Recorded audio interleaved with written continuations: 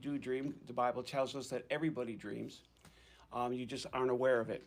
Sometimes you can go to bed troubled and wake up in the morning and not be troubled because God gave you a dream that solved your solution, but you're not aware of it. For you to become aware of it, you have to show an interest in it.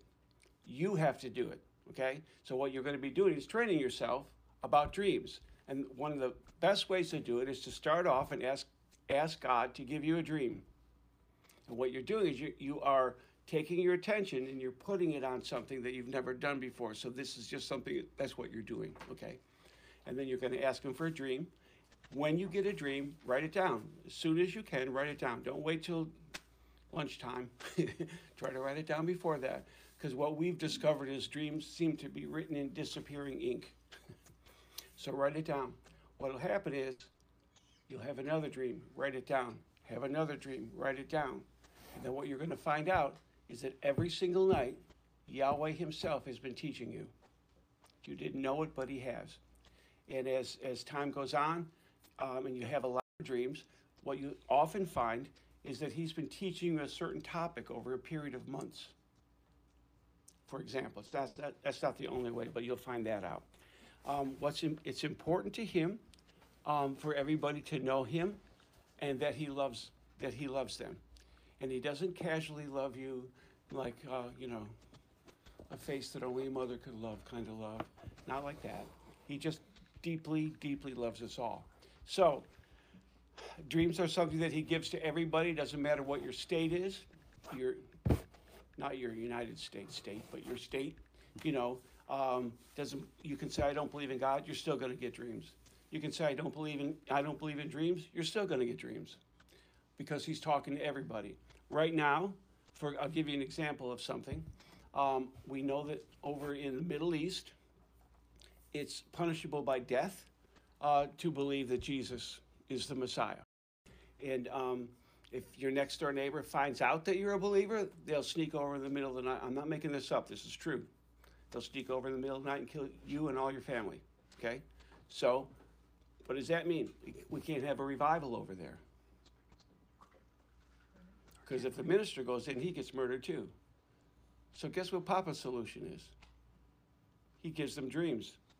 And in those dreams, Yeshua himself appears to them, and they accept him. So that right now, the woman's passed now, but she did work in the Middle East and knew things. And she was telling me that which is a number of years ago, she said right now there are 2 million Christians in Iran.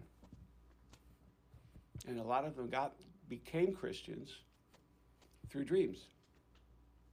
You just bypass the whole thing, okay? So dreams are not fantasies. We've talked about this. This is what we did the first time. They're not fantasies. It's not some kind of psychological process. It's him, and he uses symbols to talk to us. So, and then what we do the second night? Try to do it fast. Symbols. Symbols, okay. Well, we did the foundation of the true olive tree. Okay, yeah, we did that too. The wild olive trees, and then we showed how. Right. Go ahead. Yep. Okay, so what's important to Papa? See, like they've been trying since we started writing the Bible down. We're talking about BC now. They've been trying to eradicate it from the earth, and they can't. Hitler thought he got all the Bibles, all the Christian Bibles, all the Jewish stuff. He thought he did. He didn't. He had people burn Bibles. He didn't get rid of it. He thought he could destroy all of the Jewish synagogues, and he didn't know, but the Jews were working hard, and they buried their synagogues. And went with it, and sometimes they just took the books out of the synagogue and put it in people's attics, so he would not be able to find them. He thought he got them all. In Russia, same thing. They thought they got all the Bibles, and they didn't. You can't get rid of it because it's not a book. It's the words of God himself, and it's not words about God. It's words that God spoke, and it was important to him that we, these thousands of years later, know what he said. If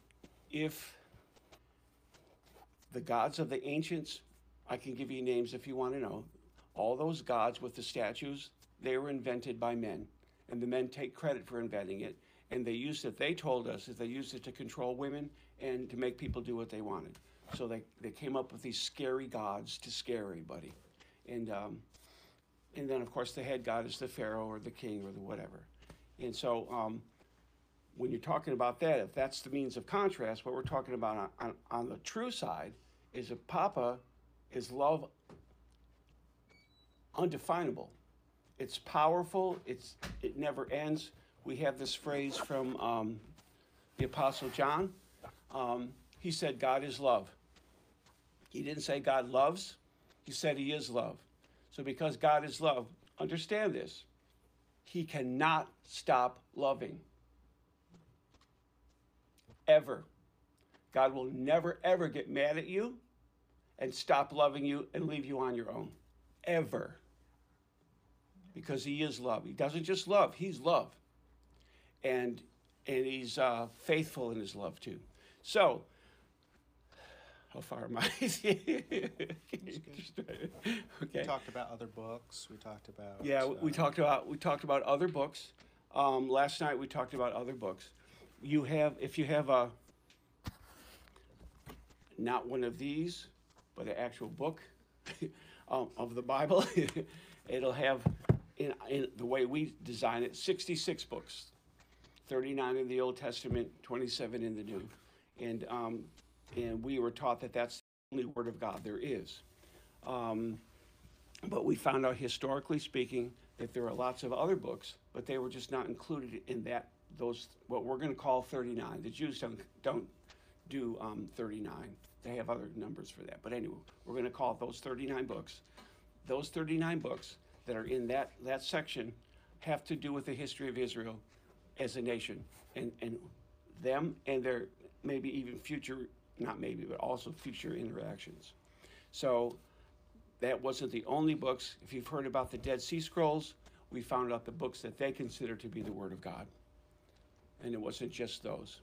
So what we're saying is that there's a lot of knowledge that God has for us because it's always beneficial. So 4 layers of interpretation. Yeah. Four levels of interpretation. Yeah, and then we did 4 levels of interpretation.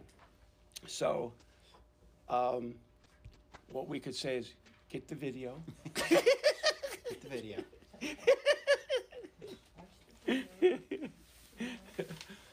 When you read the Bible, there's actually 4 levels to read it. The first level is the plain meaning. For example, Abraham took his son and went out into the desert. That's the plain meaning. Okay?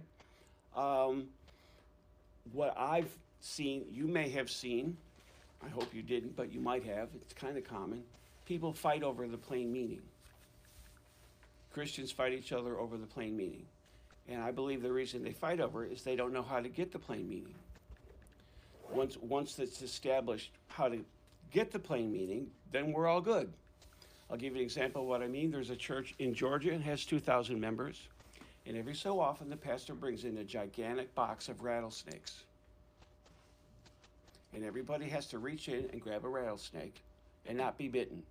And if they get bit, they're not supposed to die. But if they get bit and they die, they didn't have enough faith. Because Jesus said, you will handle snakes. Ever hear of an idiom? He wasn't telling people to pick up snakes. A snake in the Bible represents a lie. And the longer the snake, the bigger the lie. The fatter the snake, the bigger the lie. That's why Jesus called him a snake. He called Satan a snake, right? Because his lies are so big, right? So he's telling us that we can handle it. No lie is going to overcome us. No deception is going to overcome us because we have the Spirit of the living God inside of us. Like that, okay? So there's a whole bunch of stuff like that in the Bible that, like he talked about, whatever you bind on earth will be bound in heaven, whatever you loose on earth will be loosed in heaven, and we don't even know what that means. To bind something means to prevent it, and to loose something means to allow it.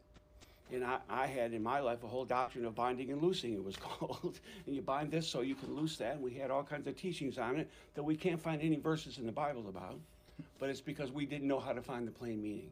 And the plain meaning also involves the history what's going on at the time that it's written. So that's that. Then we go up, we go to higher levels. We can get to a place of hinting, an allegory. Hinting would be, an example of that would be when Isaac was bound by Abraham and put on a place for him to be burned, and he's put on it, and his son says to him, Dad, where's the sacrifice we were going to offer coming out here? And he says, Yahweh will provide himself a lamb. And then he looks over and there's a ram in the thicket. It's caught by its horns. It's not a lamb. It's a ram. And then you're thinking, God's going to make himself the lamb. It's hinting at something. And we find out the solution, we find out the answer to that in the new covenant that he cut. And that God was the lamb. He provided it for us, okay? So you get some kind of an idea here. The highest level of learning is what's referred to as sod. And it means in Hebrew the secrets of God. So, like, if I say to you, what number am I thinking of?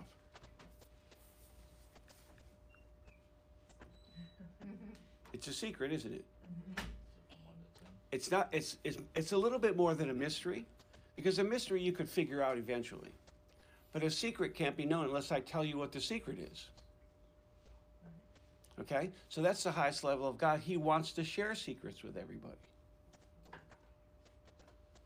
Okay, so that's the highest level, and you can understand. Of course, you weren't here. I'm doing this as fast as I can, so you can understand how everything builds on each other until you get to the sod level.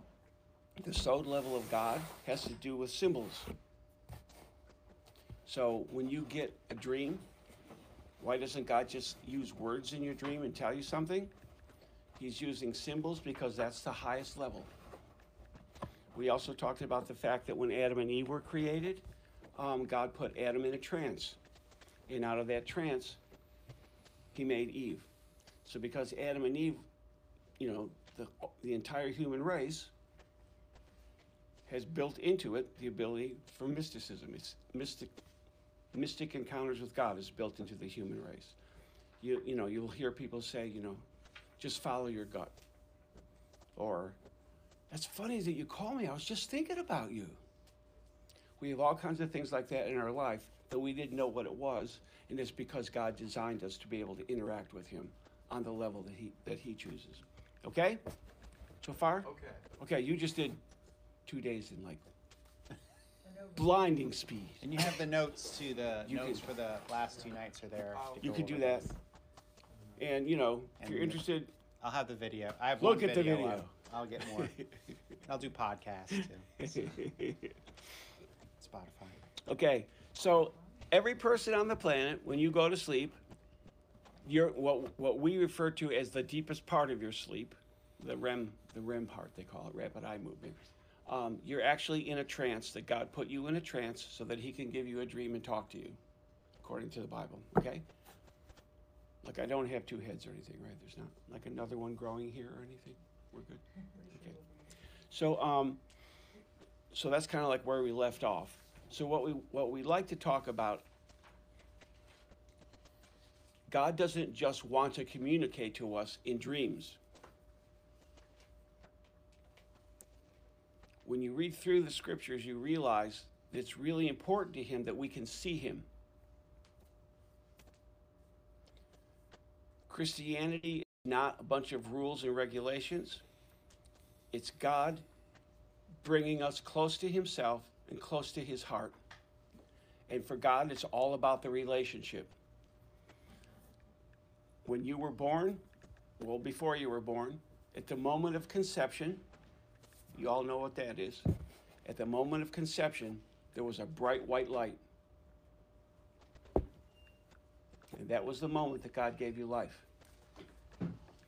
You were with him according to the Bible before the foundation of the world. So he really treasures you.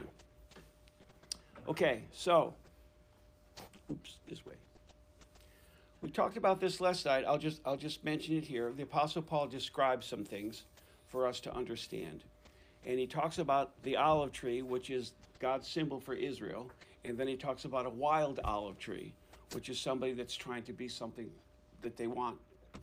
They want it to appear that they're an olive tree too. So, all right, how fast should I go?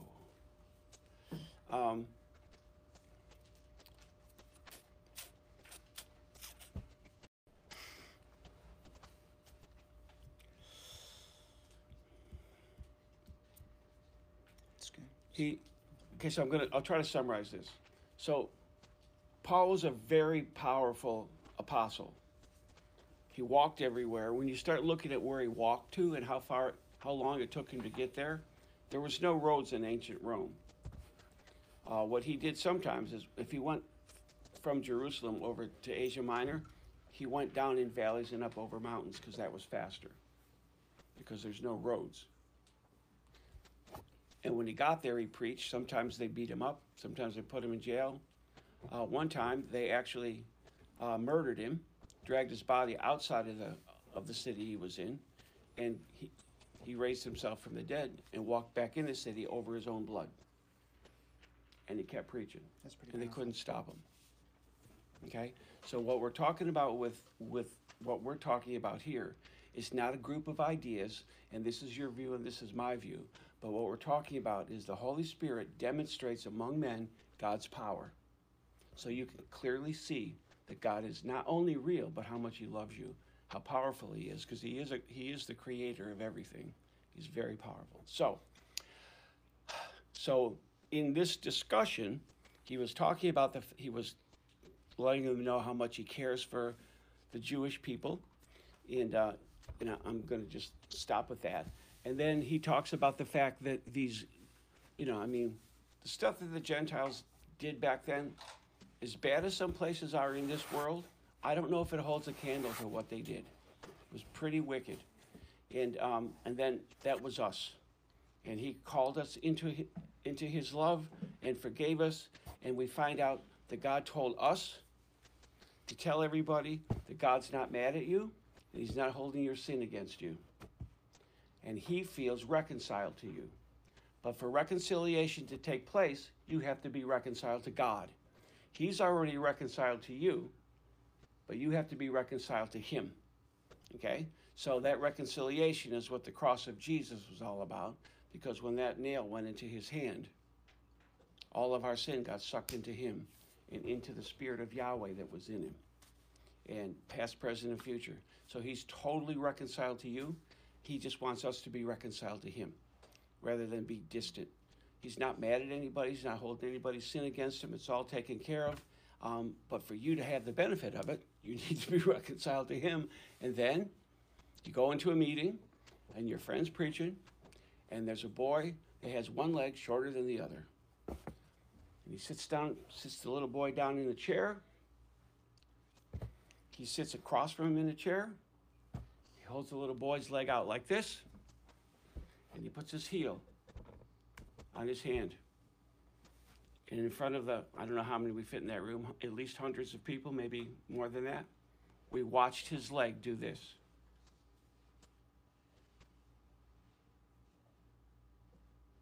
And while it's doing that, I'm a geeky kind of guy. I'm thinking to myself, he's getting new bones, he's getting new arteries, veins, muscles, skin.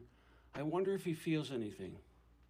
Didn't say it out loud, but my friend who's holding this boy's leg while it grows out looks up at me, looks over at him, and says, "Do you feel anything?" He said, "No." He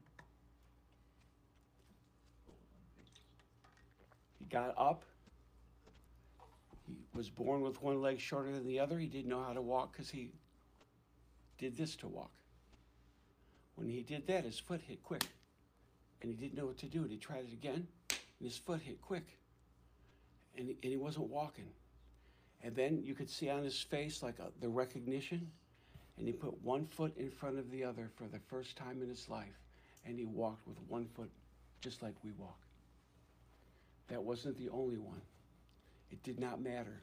It did not matter what was wrong with their bodies. Yeshua himself healed everything. One little boy had his hammer, anvil, and stirrup and eardrum cut out by a surgeon, and Jesus healed him.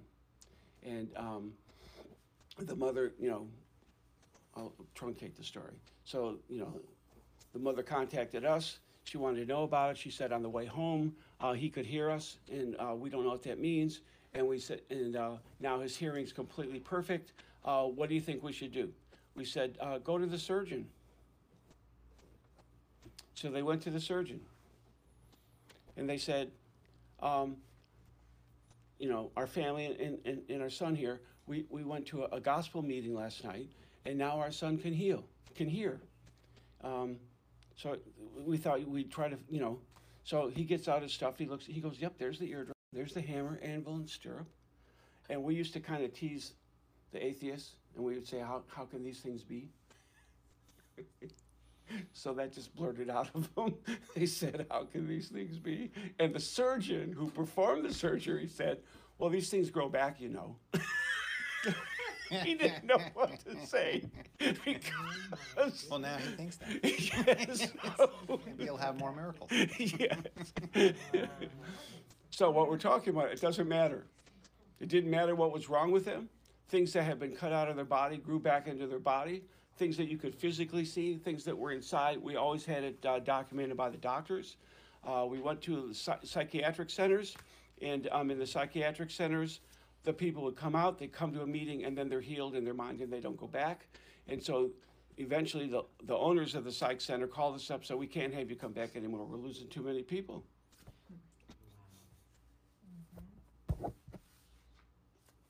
See, we're not talking about ideas here. When people fight over plain doctrine, they don't understand.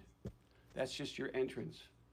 That's just so that you can begin to process the beauty and the wonder of who God is. Right. He's very, very powerful. Right. We used to have a Wednesday night prayer meeting. Well, it was supposed to be a Bible study, but turned into a prayer meeting because everybody's,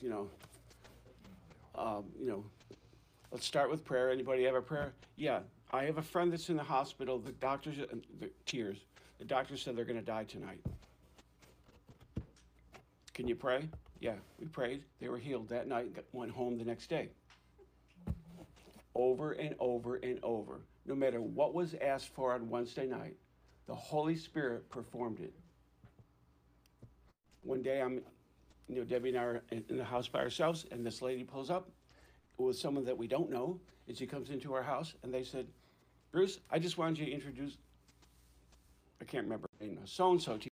A couple of months ago, she was dying on a Wednesday night, and she's all healed now, and she's on her way to Disney World. She wanted us to meet her, okay? A teenager's troubled in his mind. He's just totally troubled, and they realize that he's demon possessed. So Wednesday night, didn't go there. Jesus drove all the devils out of me, went home with a sound mind. We get a call, someone's trying to deliver somebody in a house. We'll call Bruce. When they heard they're going to call Bruce, they left. The devils left. But I'm not talking about myself now. What we're talking about is the actual reality of the living God. He actually heals. He actually delivers us from every single thing that's hurt us or wounded us or whatever. His power is present to do that. Now, when you have a wild olive tree, point to the front, Bruce. When you have a wild olive tree, you do not have that. You have ideas, you have arguments, you have people fighting over this, and I think the Bible says this, and I think it's this, and sometimes they raise their voice at each other over the most loving being you cannot even imagine. If you've never felt his love, and I tell you, you can't imagine it, when you feel it, you'll know what I mean. It's beyond our ability to grasp, but the kind of love that he has for people is absolutely life-changing.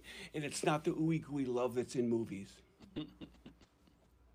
It's powerful, and it's pure, and it's clean, and you know that you know that you know that he loves you. And he doesn't just love you from a distance, he helps you.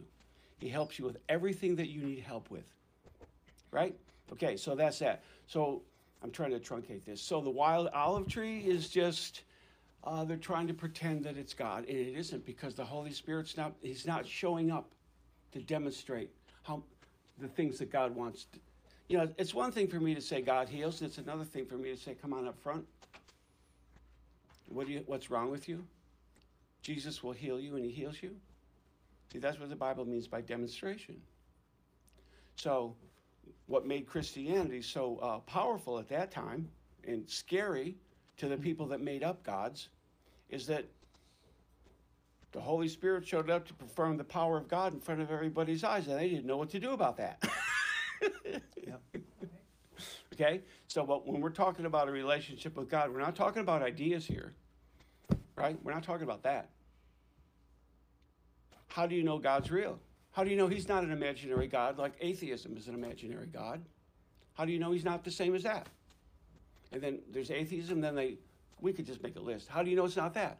Because there's no other, ever in the history of mankind, to this very day, has any other religion had open demonstrations of the power of God. God has different levels of voices, but one of the voices that he has is called a bat kol. It's called the daughter voice. It has an authority in it that is, it's like if you were standing up, you would fall down. And when Yeshua talked, whenever it says in the Bible he spoke with a loud voice, it's because the translator didn't know what to call it. It was the bat kol. The voice of Yahweh himself was speaking through a human being. And they all turned to him. When he was walking the earth, he had 5,000 Talmudim. A Talmudim is not the same as the disciples, it's a different concept. It's a Jewish concept. And the definition of a Talmudim is I walk in the dust of my rabbi. Wherever he goes, they follow him because they want to hear everything he has to say. If they can sleep in his front yard, they sleep in his front yard because they want to learn everything they can learn about him. He has 5,000 of those. And in the process of that, as they're starting to tell everybody what he does, he goes into this area, and people just come out of the woodwork because they have trust that he's powerful enough to heal them. And they bring every kind of sickness imaginable. And sometimes the thousands of crowds that were there, he can't lay hands on them like this, like we do in church, you know, boom, boom, boom. There were so many, he stuck his arms out and started walking. And as he's walking in their midst, no matter what they were sick with, they were healed. Because they had trust in him. Because he's openly demonstrating how much Papa loves people. He totally loves them. He doesn't love them from afar. He doesn't love them through, is he on Pluto with a telescope? What's going on down here? You know, and it's not like that. He's actively involved, and he's the one that has, if you need solutions, he gives you solutions. You need healing, but I'll tell you the most enjoyable thing is the joy of Yahweh. That is the deal. Because he replaces all of our sadness with joy. Okay? So, when we're looking at olive trees, because I don't want to do the whole Bible study with you again because it's not in the context. But we could go over it. So what we want to do is, since we're talking about dreams, we're going to be talking about visions, and tonight we're going to talk about meditation, because you just saw it on the video. The word meditation occurred in the Bible before there was a China or a Buddha or whatever. Jesus told us that when we pray, we should go to our secret place. We know that the secret place can't be a room in your house. That would be because everybody knows, oh, he's going to a secret place. That's not a secret place. That's his prayer place. A secret place means no one knows where it is. Guess where that is? And right here. And how do I get there? How do I pray from here and not here? right. How do I try to come up with formulas? Maybe I can convince God to do something for me. Right? You don't. Oh, I don't know what you're talking about, Bruce. No. Because you can't get hungry enough. You can't get desperate enough. You can't get thirsty enough. to move God. If you could get thirsty enough to move God, you just controlled him. That's a good point. Pause for effect. Okay, we're just trying to get, okay? He's more inclined to help you than you are inclined to let him. Yeah. He's looking for every opportunity to show his love to you because he's the one that gave you life in your mama's tummy. And I'm just going to tell you something maybe you've never heard before, but I'm just going to tell you anyway. Every one of you in this room have an angel that was assigned to you by Yahweh to help you. And when your mom was pregnant, that angel was assigned before you were born. And we've seen angels, and what they like to do, not all the time, but they pat mom's tummy because they're so excited about you being born. And sometimes they'll kiss mom's tummy because they're so excited about you being born. And when you were born, they rejoiced because your angel loves you. Now, my angel told me, I was thanking him for all the stuff he did with me because I have my own sense of humor. Call him by name. Thank you. And I appreciate all you've done for me. And he goes, Bruce, it hasn't always been easy with you. Okay? So they're very loving, and you have one. You say, well, I don't believe it. Well, the Bible says it. I'm just introducing you to the idea. You may see him. When you get close to God, in the sense of being aware of his majesty and who he is, you can ask God to see your angel, and you'll see him. You could also talk to him. Am I blowing your mind yet? Okay. You can talk to him. He'll talk back to you. I had a prophetic dream one night, and Yeshua asked me to write it as a poem. So I'm writing as a poem, and I'm suddenly aware that my angel's behind me. And it was when I was first learning about angels. And so he's standing behind me, and I said to him, I'm just writing a poem. Do you want to see it? He goes, I don't have to see it. Because he hears my thoughts. So silly me. I said, I'll show it to you anyway. There you go. This realm, everybody in this room, you were created by God to be in the realm I'm describing right now. He put that inside of you. You're designed to function in two realms. This realm and the spiritual realm that's in the room. If it's a wild olive tree, it will not teach you about this realm, the spiritual realm, because it's wild. When you start reading in Genesis and you start looking at these miracles and you start looking at what's happening to these guys, right? We're pretty sure that a cubit's 22 inches. I say pretty sure because that's the length that King Tut's cubits works. That he was buried with his cubits. So let's just round up for the math's sake, okay? Because a cubit is the distance between here and here. Let's just say 24, just a couple inches more, right? Let's say 24. Goliath was 18 feet tall. Hello? And this kid who was sent by his dad to bring some bread for his brothers and some food for him while they're supposedly fighting, but they're not fighting. They're terrified of an 18-foot tall guy.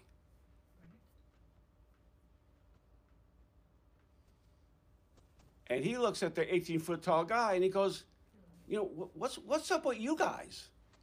He said, I take care of my dad's flocks, right? If a bear comes, I grab the bear by the chin and I kill the bear. What? What are you talking about? He didn't take a sling and chase it away. He runs over to the bear, he grabs it by the snout, and he kills it. He goes, same thing with a lion. Come, I grab him by the snout, and I kill him. This Philistine will be nothing but that to me. Why is that? Because of the power of Yahweh that came upon him to do that. So, you see these movies about Goliath, and Goliath running toward David, and he's just barely, But the Bible says, David ran to him. And while he's doing that, off in the distance where you can see, there's a bunch of women on the wall of a city, and they're praying for the nation. And this little boy takes a sword, who knows how big it is because he's 18 foot tall. You know a javelin is skinny, right? His javelin was the size of a weaver's beam. That's how big his hands were. A weaver's beam was skinny to him. So when he gets knocked down, what's he do? He takes his own sword off because he'd already told him, I'm going to cut your head off. Takes the sword out, cuts his head off, and where does he go first with the head? Over to the women that are praying. He's dragging this gigantic head behind him and goes over and shows it to the women over there. Now, does God want you to go into the streets and kill people? No. Just in case that entered your mind. No, he doesn't. But what we're trying to say is, no one's ever done that before, and they haven't done anything like that since. But that needed to be done. In the whole nation, he was the only person in that whole nation that said, what? These gods they serve, they're imaginary. What are you afraid of them for? Right. So anyway, I'm trying to give you like an overarching view of the miraculous aspect of God, and he's very powerful, and you can't stop him. So I'm kind of glad to be on that side, because they've not been able to eradicate the knowledge of God from the planet since the beginning. They can't get rid of it. The Dead Sea Scrolls were a beautiful testimony of that. What they did in the Dead Sea Scrolls is they compared the Bible, what we call the Old Testament, they compared that from the time of the Dead Sea Scrolls, which is about the time of Jesus, to the Bible today. And so they said, how many differences do you think there would be in 2,000 years worth of copying a book? Like, would it be good if there was only 1,000 differences? What about 500? That would probably be okay if there was only like 500. What about 100? That would be awesome if there's only 100 different things from that original that we have from over 2,000 years ago. What about 10? Wouldn't 10 just totally blow your mind that there's only 10 differences between that Bible and the Bible we have today? How about this? There's only one, and it has to do with the spelling of a name. Not only can they not get it off the planet, they can't change it. They're rewriting our Bibles in America. They're trying to. They're not going to be able to get away with it. They're trying to do it in China. That's what they think they can get rid of the ideas. But this is not an idea. These are God's own words, and you can't get rid of them because He already spoke them. All right. Okay, so that's what we're talking about. We're talking about dreams. And go right ahead. Okay, now everybody knows what the Dead Sea Scrolls are. Have you heard of it before? Everybody? No. The Dead Sea Scrolls are, so explain exactly, not too much, but just how long, how long. Because we know you'll do this, Bruce. Well, they were lost. So all of these, there's a group of, these are Jewish guys, right? It's Jewish. It's the Jewish guys that trained John the Baptist. They trained John the Baptist. They're called the Essenes. They lived in the desert. They had to hide because of persecution. They had all these writings, which were the scriptures. It's like their library. It's their library. They hid them all, and I guess it was the 1940s, was it? Yeah, late 40s. In the late 1940s, some kid was out there playing or whatever, and he threw a rock, and he heard like a jar break. It sounded like a jar, yeah. And so he looked to see what it was, and inside were all of these scrolls and with like jars, tall. yeah, with scrolls in them, and they were considered the Dead Sea Scrolls because that's where the area that it was found in, and it contained all the scriptures intact, written from what was that, like 100 AD, 200 AD? Well, it was less than that because it was before. It was right after it was before 40 AD. Before 40 AD. So these are the original manuscripts of the scriptures that they found in the 1940s that had been hidden. And what he was saying there is they were comparing these scriptures to see the differences between what we have and what they have, and they found one difference. In a spelling In of the a spelling name, of a not name. in an idea, just the spelling So, of a name. because there's a lot of false teaching out there that says, oh, the scriptures have been changed, and all these people did this and all. And in reality, of all the books that we have, the books that have definitely not been changed are the scriptures. All the other books probably have been, Oh, yeah. but the scriptures have been preserved. And like you were saying, why have they been preserved? Everyone's really good at preserving them. Yeah, well, I think somebody's good at preserving them, and that would be God, because he actually wrote them. So that's why, and I love, to read about people's experiences in the Spirit and all of this, but just watch out for when people downplay the scriptures, the Word of God. Now, again, there's some people, and their experience is the scriptures. Well, that's also not great either. So you have these two sides. You have one, well, we don't need experience, we have the scriptures. Well, no, you need a living encounter with God and not just ideas about him. But then you have these other guys, oh, we don't need the scriptures anymore. We're beyond the scriptures. Well, you're beyond something, all right. You're beyond the Lord. So those are wild, and those are kind of the comparisons between these two. So the scriptures are God's word, and we go to his word to get his thoughts. So those are the kind of things, and we look at the different translations and the original, the Aramaic, and Dad does a lot with the Aramaic and the original writing that was there, so that we can see what actually the words are, because they're all written down.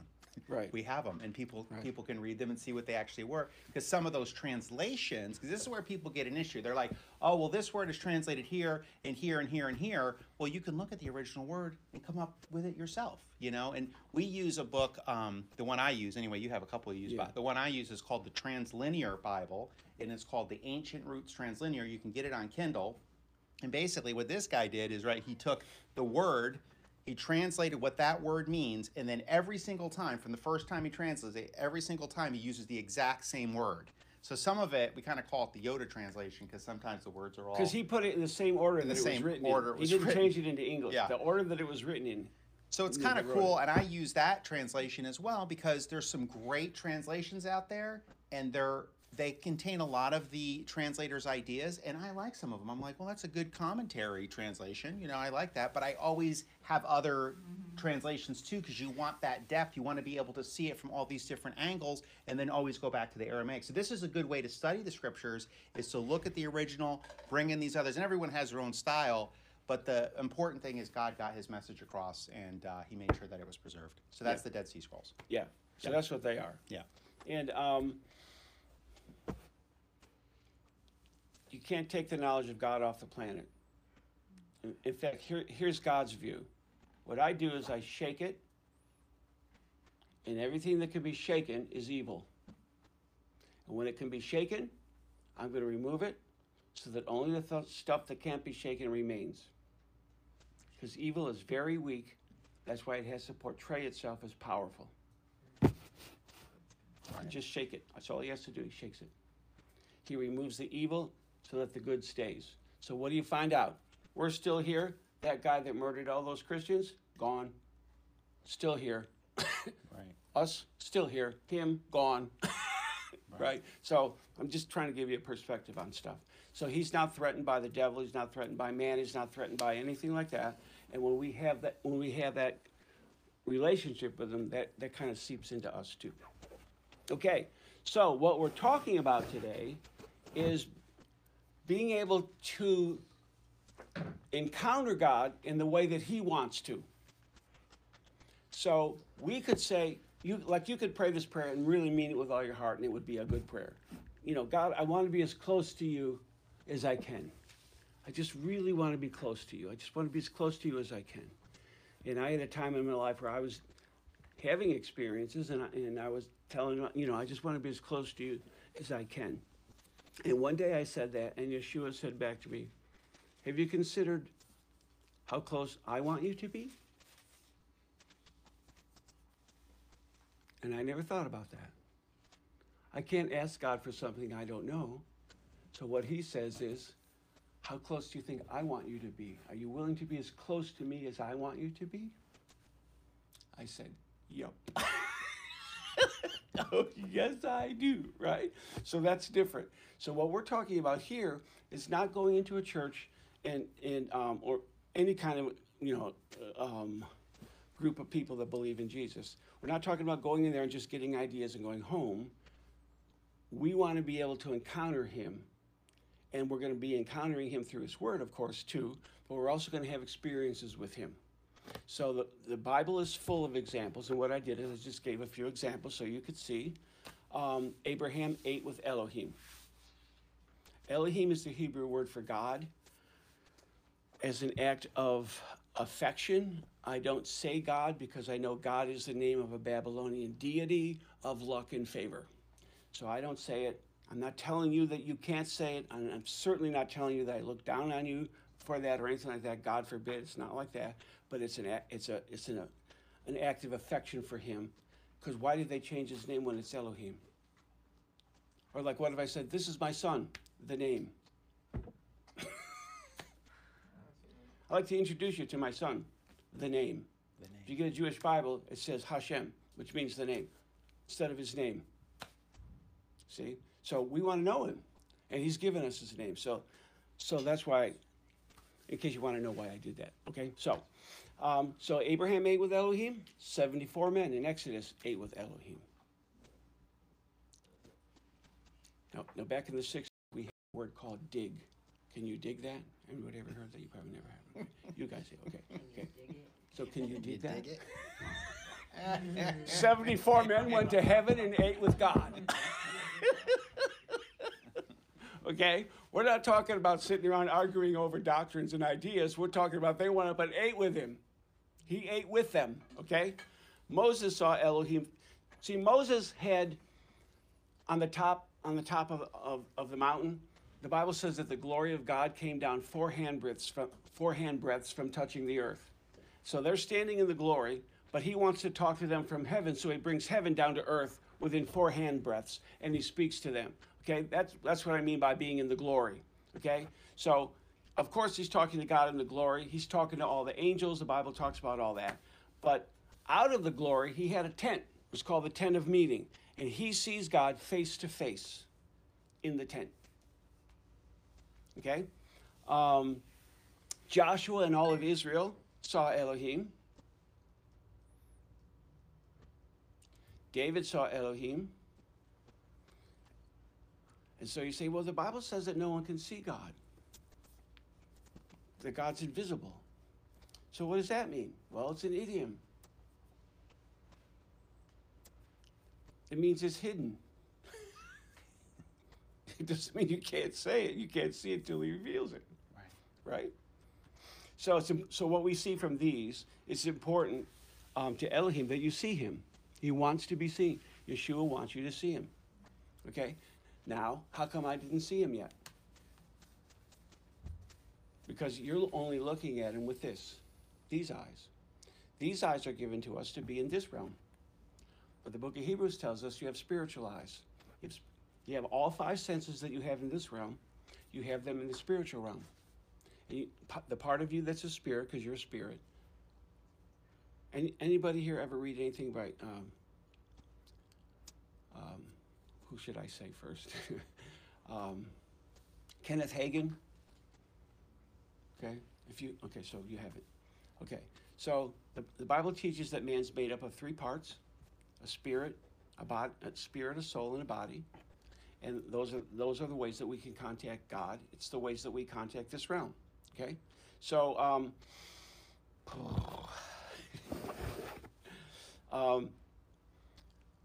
you have spiritual eyes with which you see the spiritual world. If they're not developed, it doesn't mean they won't be, and it doesn't mean that God doesn't want you to be. It just means that no one taught you. So when we're talking about Jesus telling everybody to pray from your secret place, that's the place where you see God. It's not in your mind. It's in your heart. Okay, so we'll talk about that later. I don't know. I'm trying not to go too deep. It's not so good, but it's on your page. Okay, hold on. That's really difficult to see. Yep. Hold on a second. Oops. All right, hold on 1 second, Dad. I'll fix it. Ooh, I unplugged it. It's okay. Brief Whoa! fix Cool here. blue square, though. Whoa! Here's what we'll do.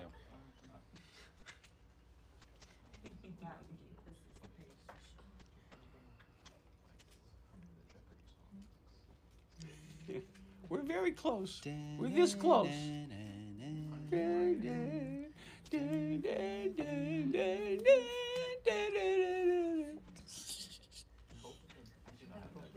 Plug it back in. Let's try it again. The other thing too is remember, just as another power. There you go. Thing too. Oh, there we go.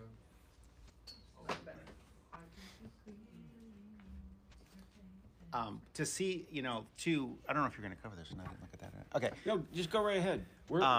Because it's just us. Yeah. Yeah. Okay, it's just us. Yeah. Any questions? Any questions so Any far? questions about? We covered a bunch of stuff here. Any questions from anybody? And don't feel like people are going to look down on you because you think your question's stupid. Just so that's clear. No one's question is stupid. All right. All right.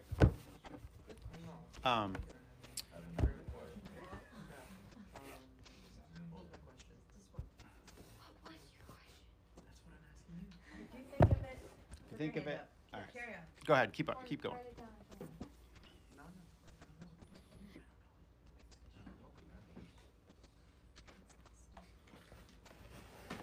There you go. Okay. We did it. Thank you. You're welcome. I thought that one might work, but I was wrong. We were wrong. So,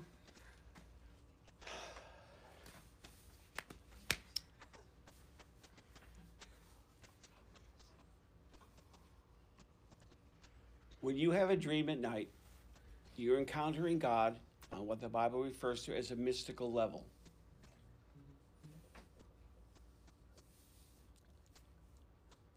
God has different ways of healing.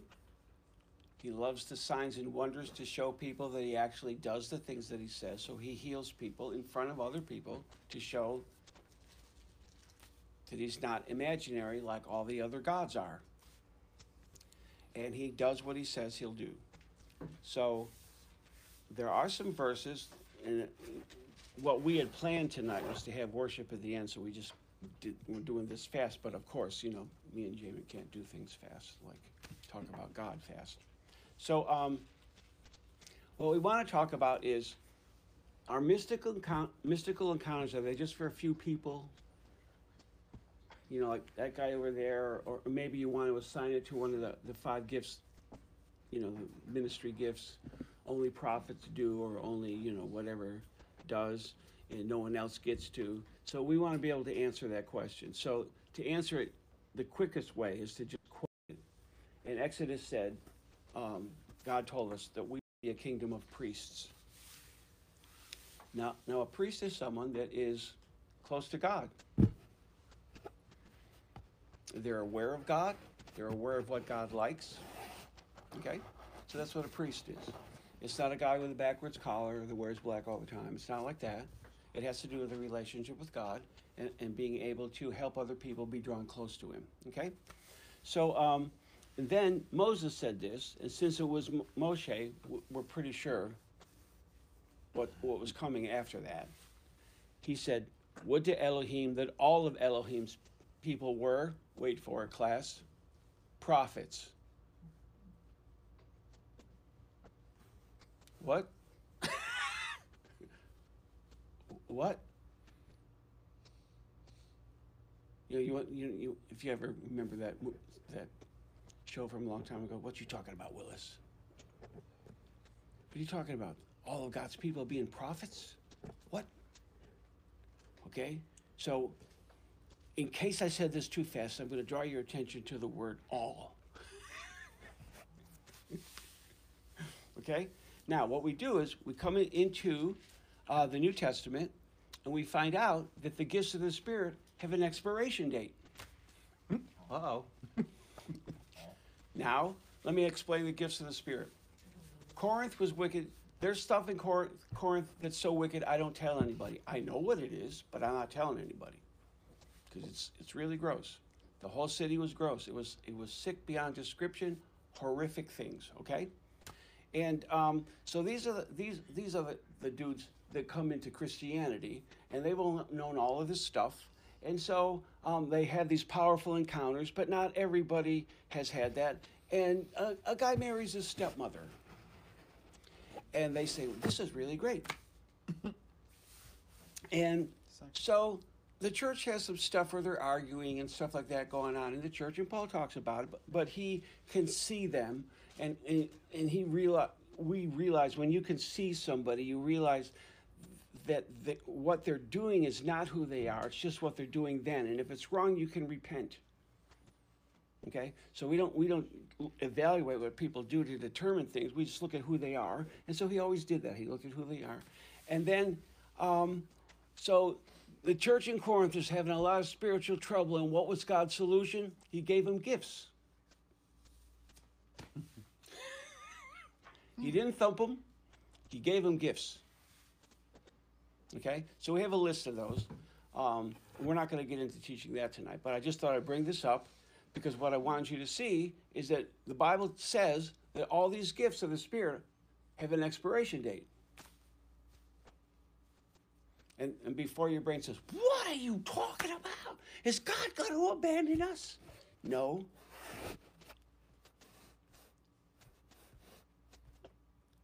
So much for my whatever.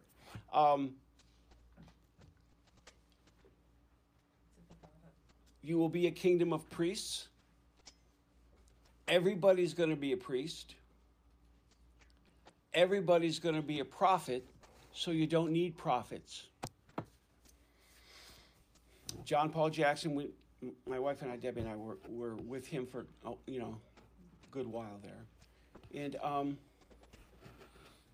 got off on that, boy. So once a year, he had it's called a prophetic convergence in Texas, and he'd have this prophetic convergence. And one year he invited a guy by the name of Justin Paul Abraham to come speak. And what he wanted him to do was to announce to all the prophets that the age of the prophets was over. Now, are we speaking against the gifts of the Spirit? Obviously not, because we believe in the Word of God and the gifts of the Spirit. But since the Bible says there's an expiration date, it's not going to be abrupt in that sense. It has to do with the maturity of the people.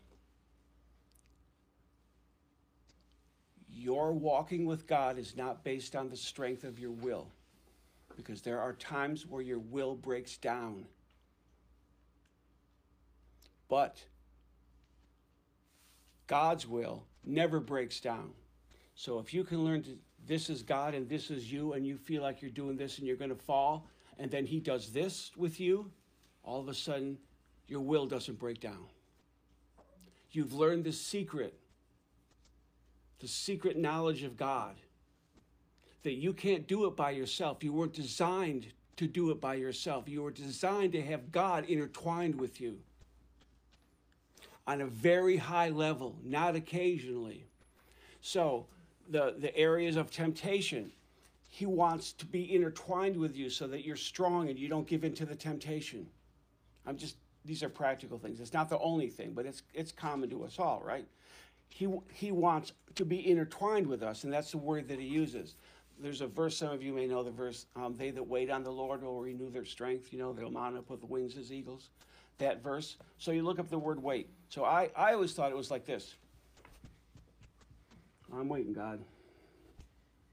Come on, you're coming. I'm waiting. I'm waiting on you. And you look it up. It doesn't say that. It says intertwined and knotted together. You can't undo the knot when God ties it. You'll never, ever, ever, rest of eternity, you will never feel isolated and alone ever again when you're intertwined with him. You'll never feel weak. You'll never feel overcome because you're intertwined with him, and everything that he is for you. And his strength becomes your strength. His wisdom becomes your wisdom. His words become your words because you're intertwined with him. So when we wait, so how do I wait? Well, this is what we're talking. This is what Jesus taught. Moses knew it. They taught it. You have a secret place inside of you. It's your secret place with you and Papa. It's not your mind. Because you sit down to pray and your mind's like thinking, I got to do this when I get done praying. I got to do that when I get done praying. I'm praying for so-and-so. I don't even know what to pray. That's like, what a mess that is. Maybe there's some faith verses I could use. I don't know what to do, right? You know, and that I'm not saying that anybody in the room thinks this. I'm giving this as an example. Did you want to add? I wanted to add, we kind of talked about the age of the prophet and the gifts, the ministry gifts. I just wanted to clarify Yes, please a do. little bit on that, because that we kept going on it, because that's kind of like a little like, wait, what are you saying? Yeah. So what we're not saying is that there are no ministry gifts and that there are no gifts of the Yes, Spirit, of course, right. and that they haven't gone away. They're still here, but there's a higher. So you have in This is good, Scripture, this is you good. have lower and higher and higher and higher as far as understanding. Okay, so when you go higher in understanding, it doesn't negate the lower understanding. It's still there. It didn't still go there. away. Right, right, So exactly. what we're seeing, and I think a lot of us are seeing this, is that it does appear that God is not playing favorites with certain people when it comes to seeing in the Spirit, that everyone can see. Everyone has the ability to see in the Spirit. Why is that? Well, we saw in Exodus that Moses, or in Numbers, Moses said, I pray that all of God's people were prophets, because if you read the previous, because I was looking at the previous verse, 2 random guys were in the camp prophesying, and they were really upset. And they're like, why are these guys prophesying? And Moses is like, that's awesome. The Spirit of the Lord is on them. They're prophesying. I wish everybody was prophesying. So what we're talking about here is how the Lord is setting us Yeah, that's free good. That's good. from the bondage of spiritual hierarchy. Okay? Because that's the demonic force that has taken over a lot of people's mindset in regards to moving in the Spirit. I can't move in the Spirit. I can't see in the Spirit. That's for that guy. He studies his Bible every day. I know he does, because he tells me every single time he prophesies. Okay? So what is God doing is he's telling us that the door is open, the gate is open to go in. So when Justin Abraham said that the age of the prophets was over, that was to a whole bunch of prophets, so that they would know when they see Bill and Frank out there prophesying, that they'll be like, hey, Go for it. do Yeah. it, right? Because that is the Spirit of God, and his love for us is for us to move into these higher realms where we can see. So we have the gifts of the Spirit. They're awesome. And this is how we're introduced into the realm of the Spirit, is by the gifts of the Spirit. Right. And that's why we have them categorized, so we're not like, what was that? Oh, that's tongues and interpretation. What was that? Oh, that's the discerning of spirits. Oh, I can see different. So we know what they are. We have this classification there, Yes, yes, and it's the that's good. grace of God.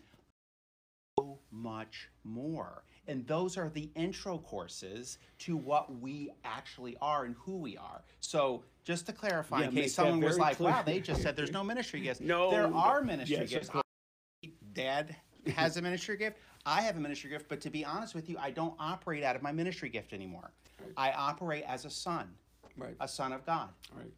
That's how I move now. I know the difference because I move by the anointing, and I know what a ministry gift anointing feels like. It feels like a coat.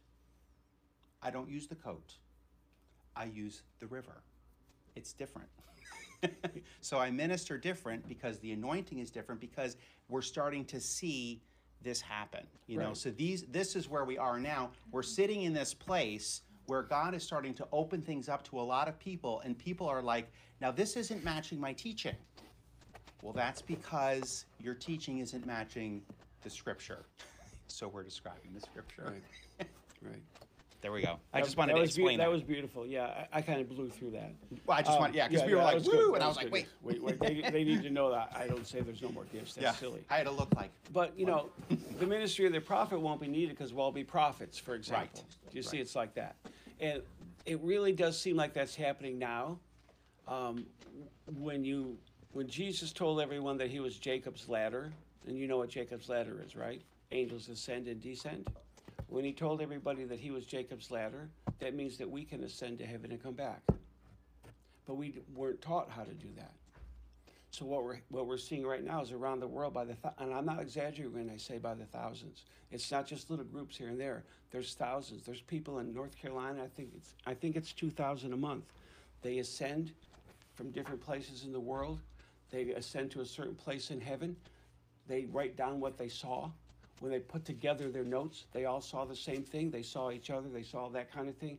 And they took that knowledge that God wanted them to bring back to the earth. For example, we weren't taught about that. We weren't taught that we could ascend to heaven and come back. We were taught that you have to die to go to heaven. But when Yeshua said, I only do what I see my Father do, and I only say what I hear my Father say, and he is the new man, the new Adam, the last Adam, that's who his kids are. So we're going to be like him. So so we just wanted to mention that so that you could understand. You did go with that, Jim. Just to add it. Because we believe in all that for sure. All of them. You know, you've got different kinds of gifts and things like that, and Paul describes them all to them. But in the process of that, he wants them to understand, don't become totally dependent on that and think that they're going to be your source of spirituality, because that's not what Papa wants. He wants you to have an individual relationship with him. Right. And we honor the prophets. And we honor them. We honor all the and gifts. There are like really legit prophets out there right now that are like they read your mail. Sure. Dad operates in the gift of the prophet all the time. So we honor the gift of the prophet, but we realize that we're coming into a different age now. It's even more. And I know, like, for some people, they're like, I didn't even know about the gifts. That's great, but that's fine. That's fine. But we're kind of going. We're just going for it here. So we're giving you the next thing. Because some people don't even know about the gifts. The gifts of the Spirit, the ministry gifts, and all of that. It's all those are really good. Those are really, and they're supernatural, right? Like the scripture says, we may all prophesy one by one. There you go. I shouldn't be snarky with that, should I? About 59 minutes, I won't do that one. It's too snarky, right? I don't know which one you're going to say. When you have a connection with Jesus, you can prophesy. Right. The early church was very spiritual, very spiritual. They sang, David wrote 3,000 psalms. They collected 150 for the part that we call the Old Testament. They collected 150. And in those psalms, he taught us a whole, but in those psalms, they kept for things to teach us about God. And the early church sang the very songs that David wrote, in the notes that David wrote, and in the frequency that David wrote. We find out that there's frequencies. There are harsh frequencies that produce agitation and anger and irritation. And then there's the frequency of heaven, which is a frequency of love, and it produces peace. It produces rest. And so they sang David's psalms and the songs of Moshe that were extant at that time in their services. And then they sang spontaneously. Okay? Standing at the front of a church, playing with a band, and all of a sudden all the band members are singing in tongues the same words. And when I stand, if I don't have a point of reference, I end up turning.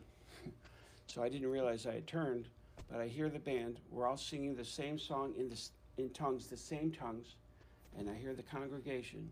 The whole congregation is singing in tongues the same words that we're singing at the same time. That was the early church. Because the Bible says those songs that are in the Spirit teach us. Mm-hmm. When a person is carried along in the Spirit, there's teaching in that. So that was the early church. So they did prophesy one by one. Anybody in this room that belongs to Jesus, I could teach you how to prophesy. You could prophesy to each other right next to each other and be 100% accurate if you belong to Jesus. Everyone can be taught. So what's happening? I'm painting a picture of how intertwined we are with him. And it's available to everybody.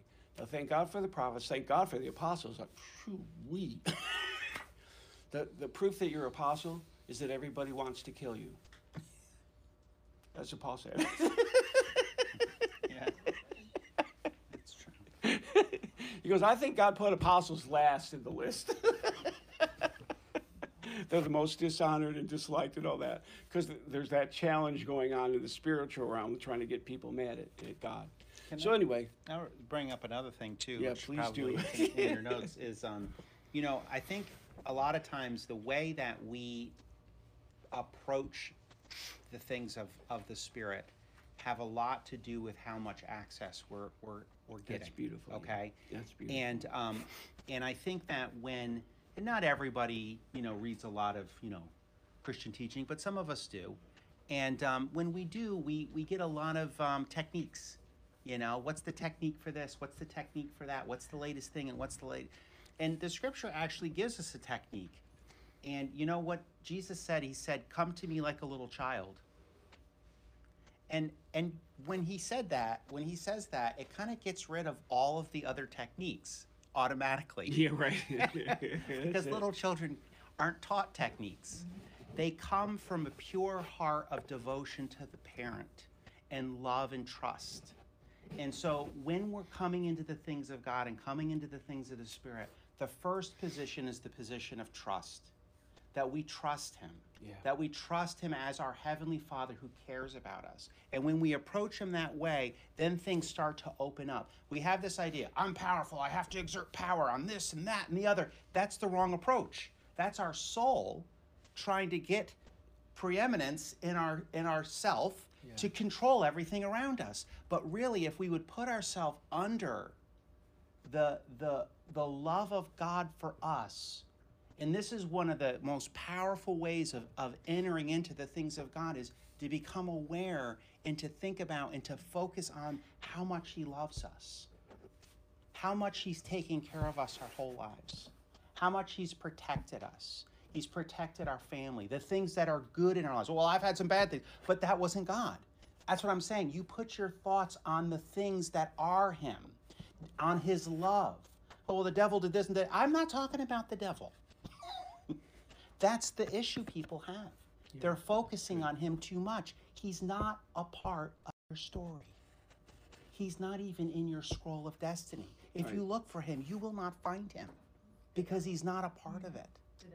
The devil. Right, the devil's not. But that's why I was saying a lot of times we're trying to fight a force that isn't there. But what we do is we come in low and humble and allow the Spirit of the Lord to reveal the things within our own heart. And the other thing too is we see a lot of high level stuff. Like you say, I see this, I see that, I see the other thing. This guy's doing that. Everybody's probably heard about the Asbury Revival by now. There's all these people, and what are they doing? They're hungry for God. What does that mean? Do I have to sit in service for 24 hours to get anything from God? Nope, you don't. To be in the presence of God for 24 hours is just something that you enjoy. You're not earning anything. You're just enjoying the Lord for 24 hours. Okay, that sounds good to me. But Yeah, I know. you know what I'm saying? That's fine. Yeah, we want that. But yeah. I didn't earn anything. Right. God isn't looking to see, is your love level high enough for me to grant you some request? Yes, are you worthy? Do children act like that? No. They assume you're going to give them everything. They just assume it. They're like, well, Even when it's older. like, it's like here you have this very expensive iPad, and your kid just comes up and you're like, thanks. That's the way kids are. And you're like, wait, that's my iPad. No, it's my iPad now. And that's a child. And why is that? Because the child knows that it's their parent. So what has happened through our mindset is we've been separated from in our mind only, from who we are, who our Father is, and his nature. And so when we've been separated from who he is in our mind and his nature, we come up with our own ideas of who he is. Yeah. And when we do, a lot of times those are scary.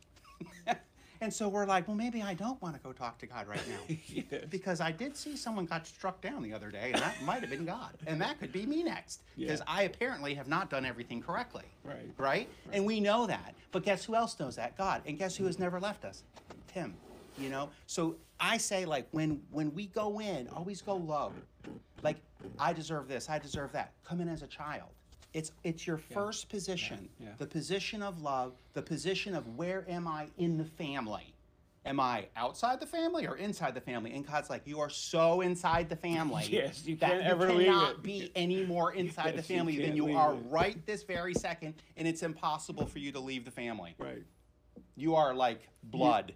You are in Blood, You are totally you are in. blood in the family, That right? is And it. so, That and, is and it. he proved it to us by shedding his blood. Yeah. You see, so it's just a perfect combination of all of this, and this is what gives us access. And what we're really doing as in this is we're opening up gates within our own selves that were always there, but not recognized because of the lostness of our own thinking. You know, so I always say if you're going to access going in that place, because it is hard, I will tell you, when you first learn it, it is hard to get away from the technique system. It is. Because you're like, well, I'm supposed to first read 3 verses, then I pray for 20 minutes, then I do the thing, then I write down what I see. Now, if that's what you want to do, that's fine. But God isn't a technique, he's a person. And he loves us. So, you know, a lot of things that I do when I'm, you know, accessing, you know, my you know, the spirit realm is I just don't do anything. And that just shuts the soul down, you know, and I'm just quiet before the Lord. I'm just aware of him, you know. So these are the kind of things, and I just wanted to add that in, is like, how do we access this? You know, when I go to sleep at night and I go into a trance, what did I do to earn that? Well, I worked hard, made myself tired. I did that, right? But that's a child. You see, we're children in our understanding, Yeah. and we need to approach him as a child would approach their parent, you know. And if yep. Can you clarify what a trance is really quick? Because not everybody's been here every night. Oh, Dad, I can you didn't clarify what a trance is? Okay.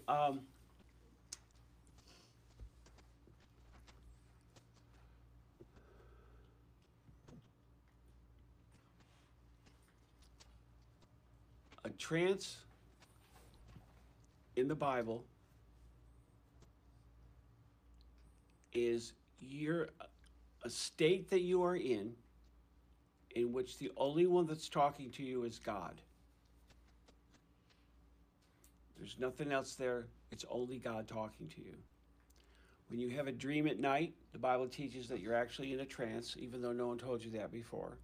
Because the dreams, the Bible teaches that the dreams only come from God. They do not come from the devil. They don't come as little bits of psychological matter left over from your day. The Bible teaches that he gives dreams. They come from him. And he's catering them to you to teach you or to warn you from something that's going to hurt you. He gives dreams for various reasons, which we covered earlier. So a trance state is a state in which you're not aware of anything around you except God. Now, you can get that nightly. You get that nightly when you dream, but you can also learn how to connect with God, and by what you focus. I wanted to do that just briefly, so we, hopefully we didn't lose you. We said the gifts of the Spirit. I did. I'm really concerned I didn't say anything about that. But it's a state where you're only aware of God. Okay? Now there's trance music, but that is not a trance. That's just some kind of demonic realm they want you to be in. Right. Okay? But when we're talking about God, you are designed by him to be able to give him your total focus and not be distracted by anything else. So sometimes a trance state, if you've ever heard of Rodney Howard-Browne, one of the things that he was known for is that people just fell down when they were praying for it, and sometimes they were thrown backwards. One meeting, there was a little 3-year-old boy. He got knocked down under the power. That's what we called it back then. We don't call it that now. But he got knocked down under the power of God. He gets up. He's got this fire, like, look at his eyes. He points at Rose, 3-year-old boy. He's going down this gigantic arena thing. He points at this row. Everybody in that row goes flying backwards under the power of God. He points at that row. Everybody in that row goes flying backwards under the power of God. And his total focus is on God, and it's not determined by how old he is. So a trance state is a state in which you're not aware of what's going on around you. Only God. So it's like your total attention is on him, and then you realize that his total attention is on you, and it's always been, but you weren't aware of it. And so that's the place where he can talk clearly to you. And your mind's not saying, I don't know what to do. I tried this and it didn't work, and I tried that and it didn't work. And and oh man, I don't know what's going to happen now, okay, so your focus is on an answer in this realm. That's why you feel like there's no answer, because you took your focus, you put it into this realm where there wasn't a solution in this realm. Right. But when you go into a trance state, God says, well, do this, and after you get done with that, do this. And you do that, and everything starts improving, and then you do that, and the whole thing's over. And you didn't get it from this realm, this one. You got it from the heavenly realm. And we're designed by God to live in these two areas. He wants us to bring the kingdom that was trashed. They tried trashing this kingdom and hurting everybody. He wants us to work with him to bring to pass his will on this planet, because his will is that you're not agitated, you're not anxious, you don't have people hating you, cursing you out, you don't have any of that going on. The word is shalom. Shalom, the letters for shalom mean nothing missing, nothing broken, completely well. That's what he wants for the whole planet. Everybody has shalom. Okay? So a trance state, your total focus is on him, and you realize that his is on you, and he can talk very clearly to you, and your brain is not in the way. It just talks clearly to you. Okay? Now, I understand it's trance music, but they're not connecting you with God. Stuff that goes on with trance music is not good. Or drugs. Yes, very not good. Okay? So, did that help? Okay. But you're doing that every night, no one told you. Do you have something? I was wondering if, like, Paul was on the road to Damascus. Yeah. Would you consider that like a trance? Because his full attention, or was that like an encounter? Because like his full attention was on God, and God's full attention was on him. Right. Would that be like a trance? It is an encounter for sure, because he got knocked off his steed, or what it was probably. I don't know. Did he say horse? Because horses were very rare. They were so rare that they said this about that time. The only people that owned horses were people that were born on horses. So if he got a horse, that was pretty good. It could have been a donkey, but whatever he was riding on, he got knocked off. So a trance would be like the vision he had. He got the vision while he was in a trance. Yeah. I don't know, which one was it on the rooftop? Is that? Right. Yeah. Peter. He went into a trance, Peter, and had a vision to just remind him things that he already know. But look, I like all people. So, rise Peter killing it. I've never eaten any unclean food. No, that's not what I'm talking about, Pete. Right. So, so does that help? Does that make sense? Okay. Because you do have encounters with God for sure. And we did have a couple of those on the first night. We talked about a bunch of different trances, I think. I think it was the first night. Yeah. I think the first night we made that. So, to continue with the thing about, prophets, I hope everybody's good with that. Well, I didn't think anything was wrong. Yeah, I just wanted to talk I about just it wanted to a be little sure, because I thought, little longer. they could be thinking I'm saying that, and I wasn't. Okay, No, so it's good news all around. yeah, it's all good news. So if he says that all of God's people are going to be prophets, let's find out the definition of a prophet. And the people that give us the best definition of a prophet would be the Hebrews, right?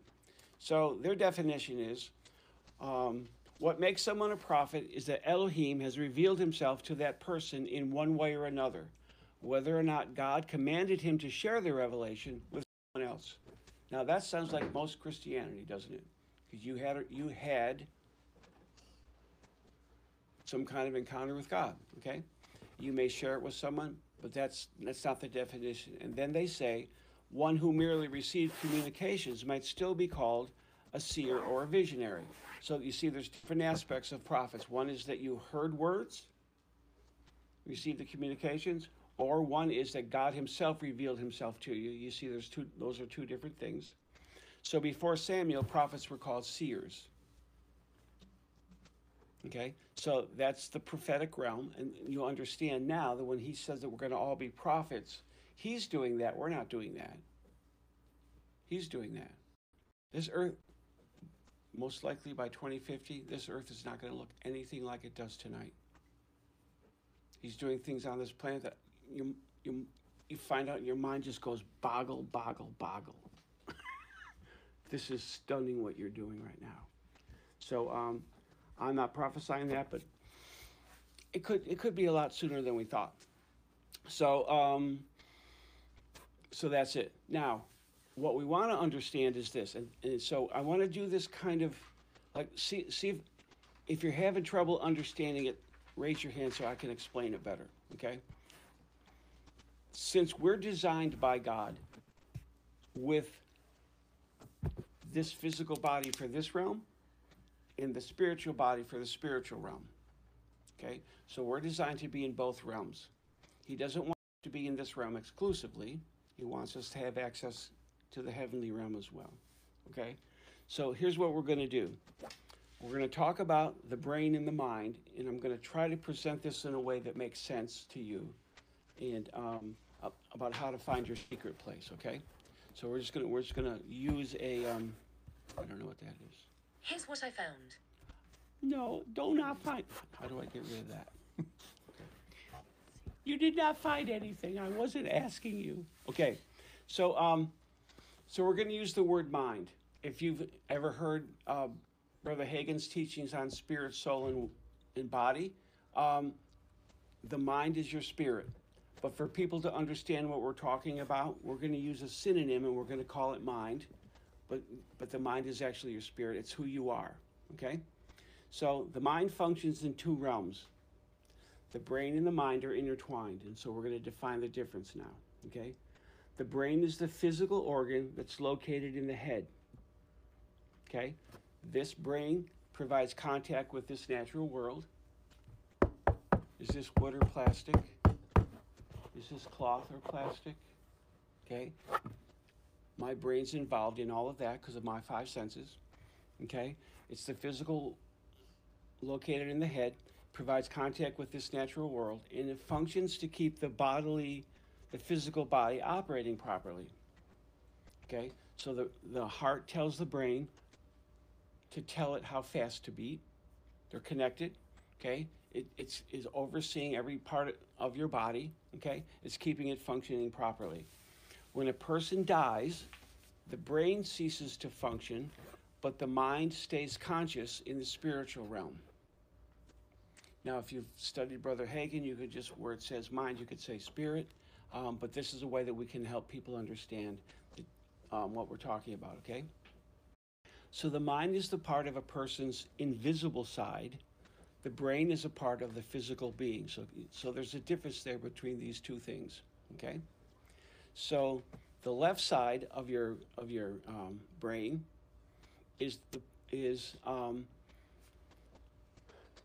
becomes strongly activated when it's engaged in analytical thinking, okay? When that part of your brain gets activated, you give off, the left side of your brain gives off beta waves. They can scientifically, this is giving off beta waves now. So when your mind uses your brain to function analytically, your brain gives off beta waves. The right side of your brain becomes active when we're in a creative process. Okay, and in that side, when the brain is involved in creative process, which we're going to talk about a little bit more in a second, when it's involved in that, it gives off alpha waves. So if a scientist comes up to you and uses their devices to measure it, they can tell the kind of thought that you're involved with by the brain, by the beta or alpha waves. Okay, so. All people have alpha waves predominant when dreaming.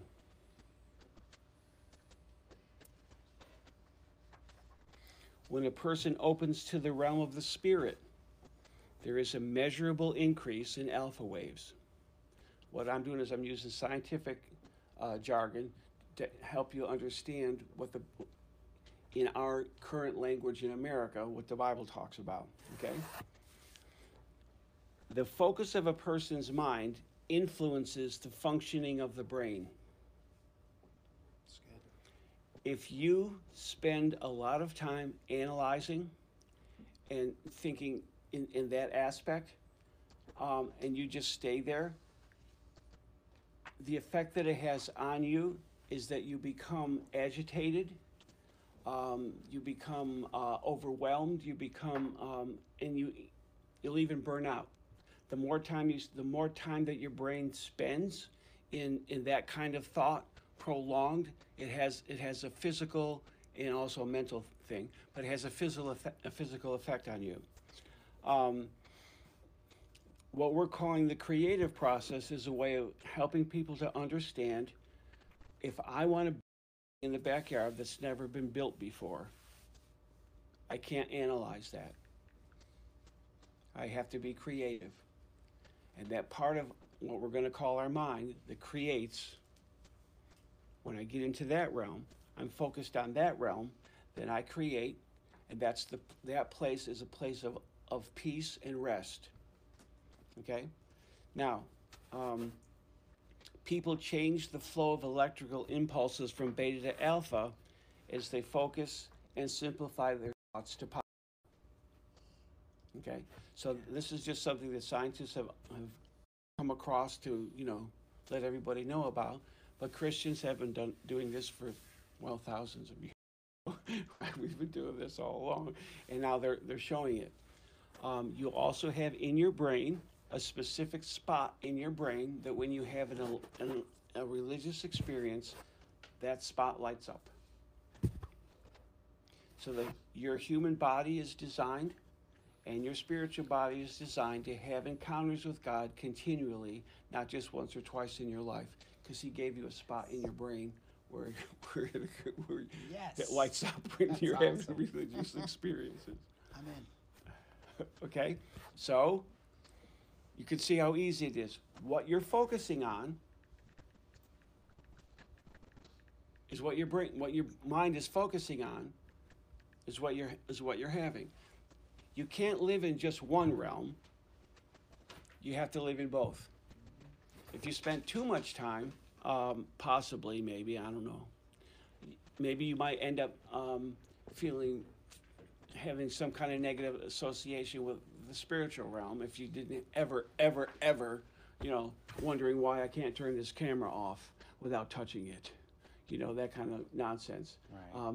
That's nonsense. But what I'm trying to say is he designed us for both realms. If I use mind, maybe you can understand what we're talking about. Otherwise, if you can't, I can teach you the difference between spirit, soul, and body, and that'll help a lot. Okay? Right. But whatever you're focusing on, it's what you focus on. So, like when I almost called Uncle Jamin, when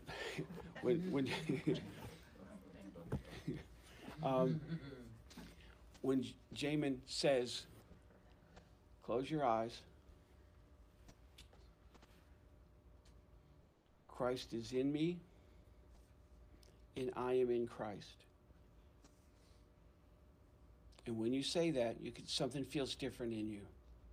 Because if you're sitting here thinking about what you were going to eat when you left here and you're analyzing how much money it was going to cost and how far you had to drive, if you're doing that, when you stop and say, "I am in Christ,"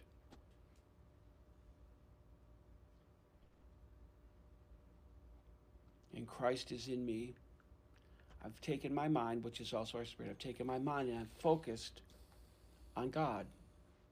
The more that I do that, the more I engage in that spiritual realm. Okay? Now, you can also use his name, because the name Yahweh has in it his nature and his essence. So when you say Yahweh, Yahweh, you're focusing on the spiritual realm, and you're now in your mind. If your mind was active in analysis, it now switches over to alpha state, and in that state there's rest and peace. Okay? There's also God, but I'm just adding, because you're interacting with him. And once you do that, it becomes very easy. The more you do it, because it's just like anything else, until you can do it without words. You could just go there. But what we're doing is, because you've trained yourself on what you're focusing on. If you're in a place you don't have an answer, don't stay there then. Don't be all frustrated and angry and upset because you don't know what to do. Go in. We call it going in because Jesus said, Go in. the kingdom of heaven is Within. within. I Go in. was hoping you all knew that verse, okay? So if it's within you, like I'm going to use the word one more time. Just dig this. Yeshua was a man, right? Yes. Him and Papa did not merge and become one new nature. Right. Because if that happened, he couldn't be tempted. Because God's not tempted with evil. So when you receive the Holy Spirit, the baptism of the Holy Spirit, you spoke in tongues, you've had encounters with God. Your nature and his didn't become one new nature. You're still a human. But he's inside of you. So he's also all around you, but I'm just talking about us personally now, okay? So because we understand that, I can now interact with him whenever I want. So because I can interact with him, I can spend a few moments and hear him talk to me about something that I want to know about. If it's like that, I prefer to just on him when I go in because I just love that part. So, but you become aware of him because you took your mind, which we're going to call spirit. If you've studied Brother Hagin's books, you've taken your mind and you focused on him. So here's the thing that I said: dig. Dig this. The Bible says that the Holy Spirit was in Yeshua without measure.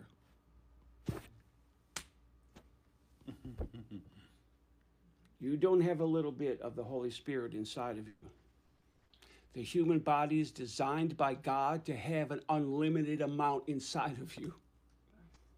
Because he's the Father. Yeshua is the new race. He's the last Adam.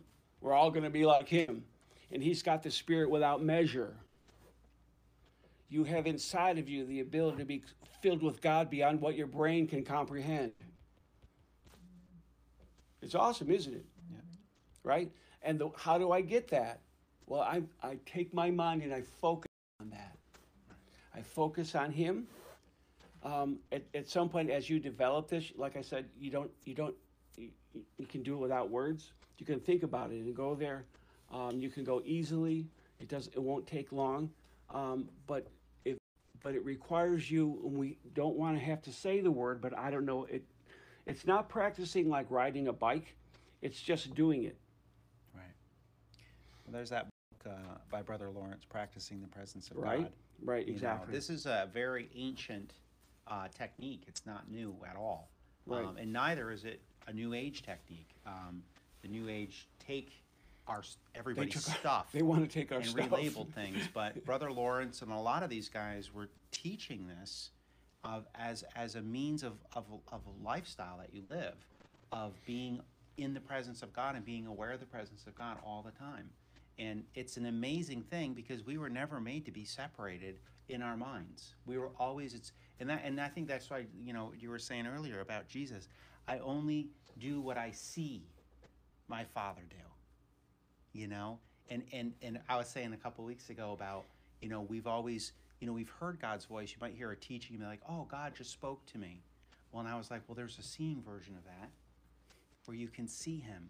And that's just these encounters. And it is so easy that we miss it, because we're so used to all the techniques. Yeah, right. That when you're like, hey, this is really easy. And you're like, wait, it can't be that easy. And then you're like, oh, it is that easy. But it's a practice, like you were saying. It's a practice in the sense of just doing it. You're just doing it over and over again. And when you forget to do it, then you get out of practice. You just remember again. You call it recollect. We remember, where am I? Oh, I'm in him. Mm-hmm. Oh, I remember.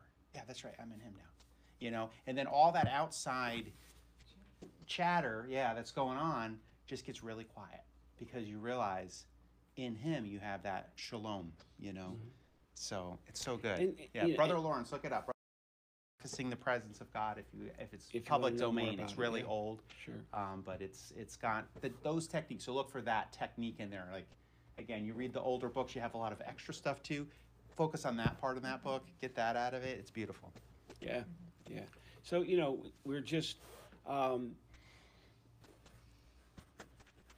once we understand that he's giving us dreams every night, and he's giving us, because that's what we talked about the last few nights, once we understand that He's giving us dreams every night, and because they're in images, it's the sod of God.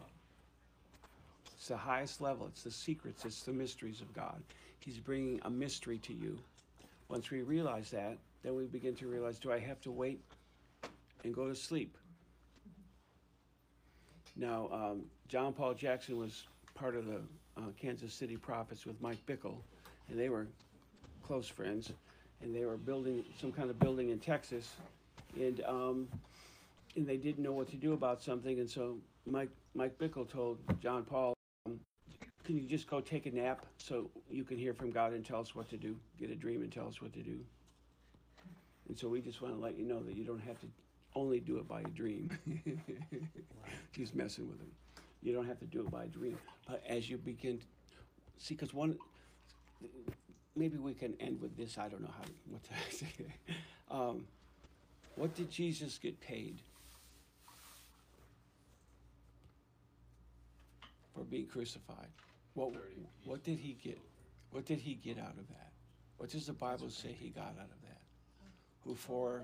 Why did he do that? For the joy set before him. The world has a distinct lack of joy because that kind of joy only comes from our Papa. And so joy, it's, I don't know how to best say it. It's like a natural byproduct of it. And that's why the Bible compares that joy to wine. Fermented grapes is kind of weird.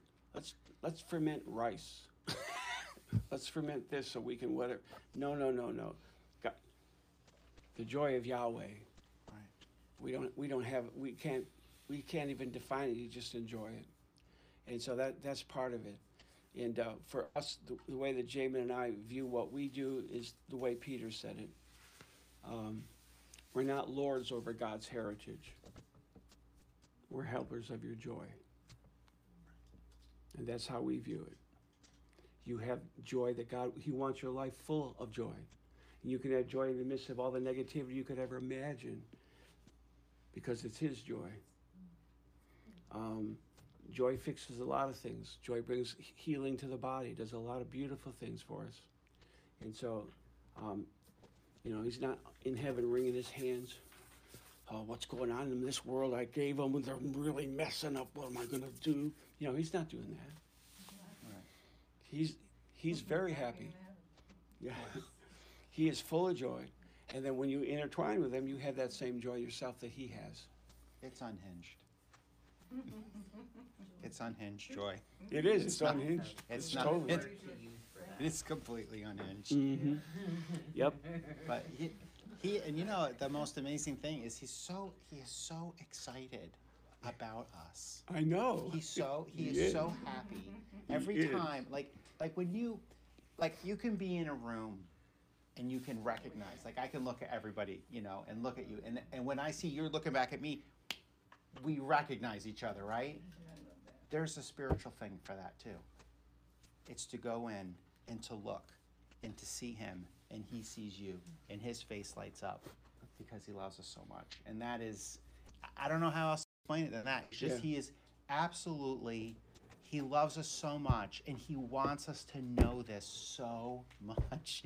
And so it's like every time, it's like, it's a party. It is, I know. It's a party.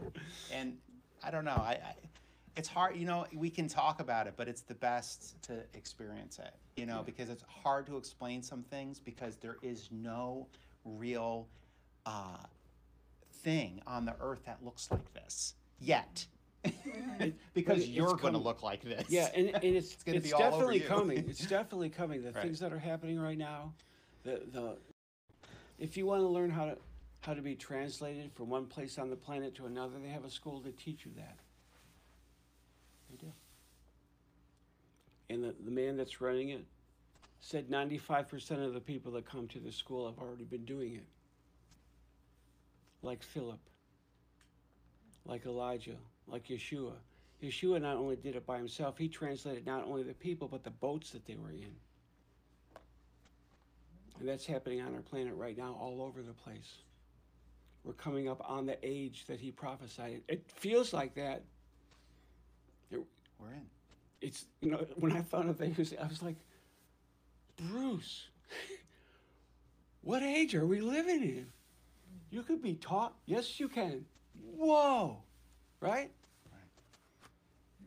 Billy Brim's grandson was translated into a closet, and in the closet, he saw some men planning to blow up a plane. And while he was in the closet, he found a coin on the floor and put it in his pocket. And then he came back and he told his mom, and he has more specific details. And they prayed about it, and that plane had something happen where it didn't go up and get blown up. And so she asked him, did you see it? Yeah, this coin, and he gave him a coin that only happened in that country.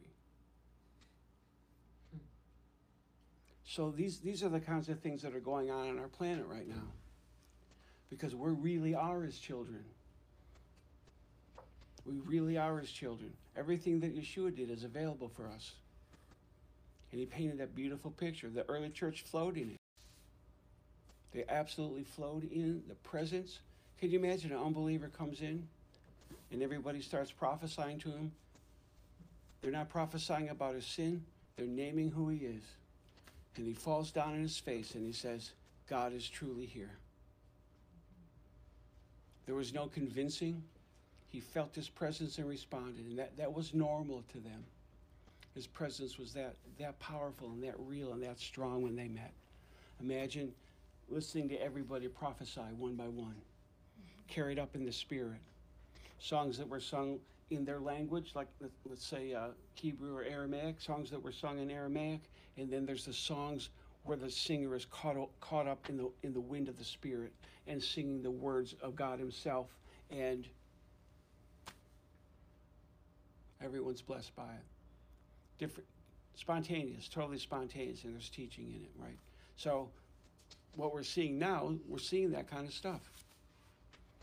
People can ascend to heaven in a group of people if they're common, if they have a commonality.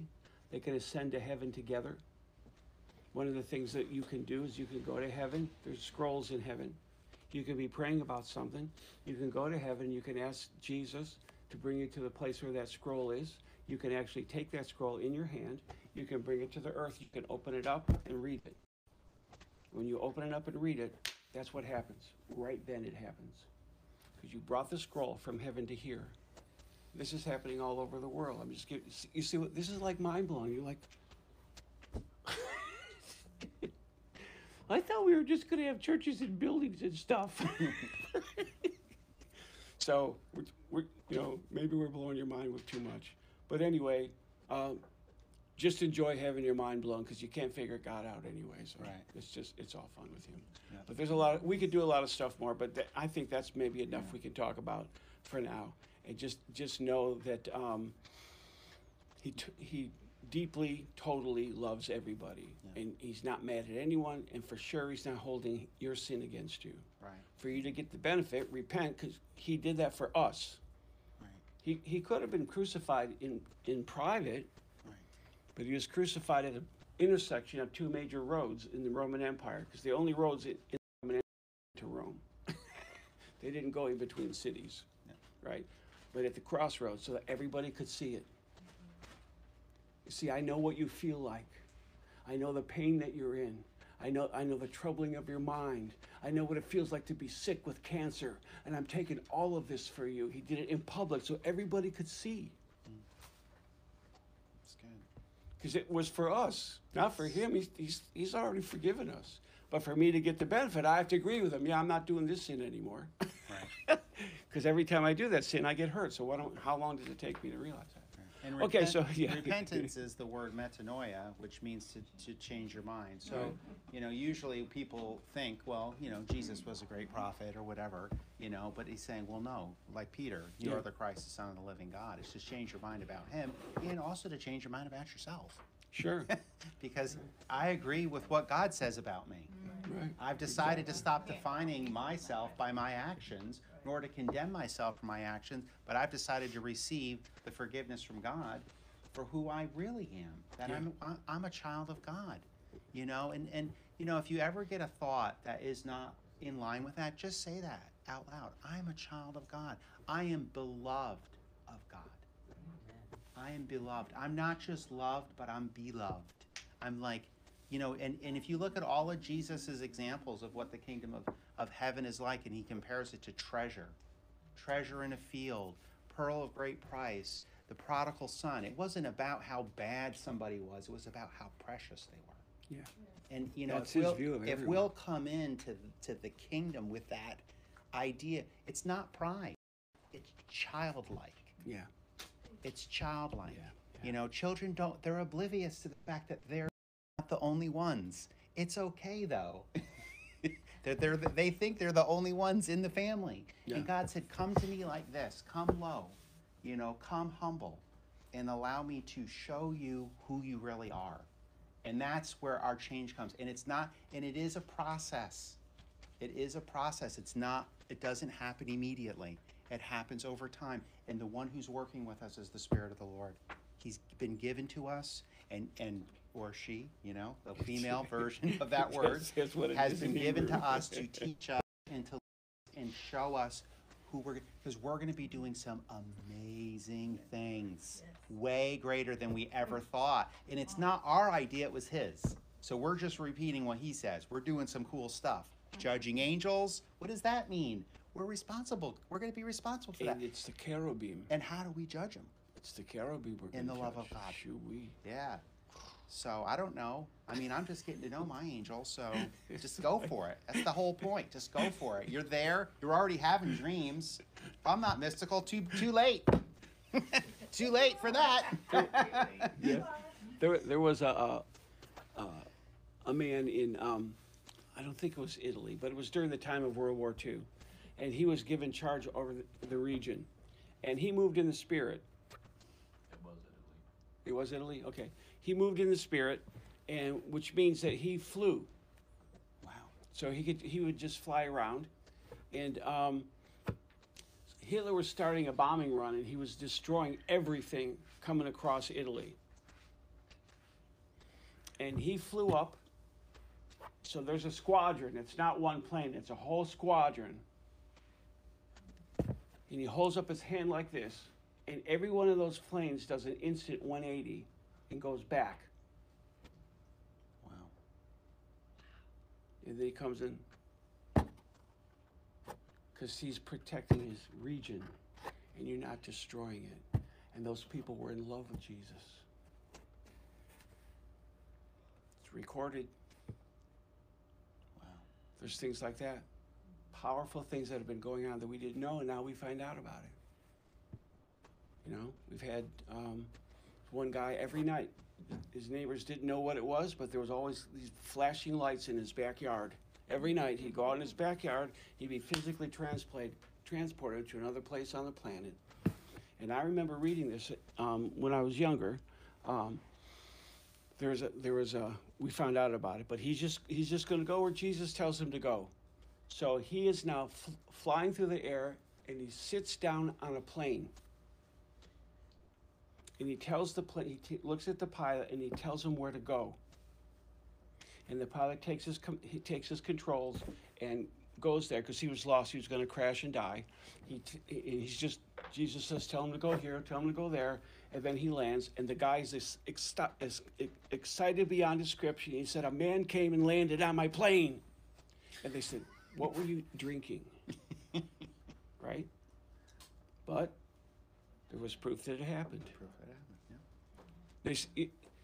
We're just doing the mind-boggling things. That's all we're doing. There's a lot of these mind-boggling things that are going on that we didn't know. Because a son of God is not just a church participant. Right. You're a kingdom You're a kingdom participant. Anyway. You are a citizen of heaven.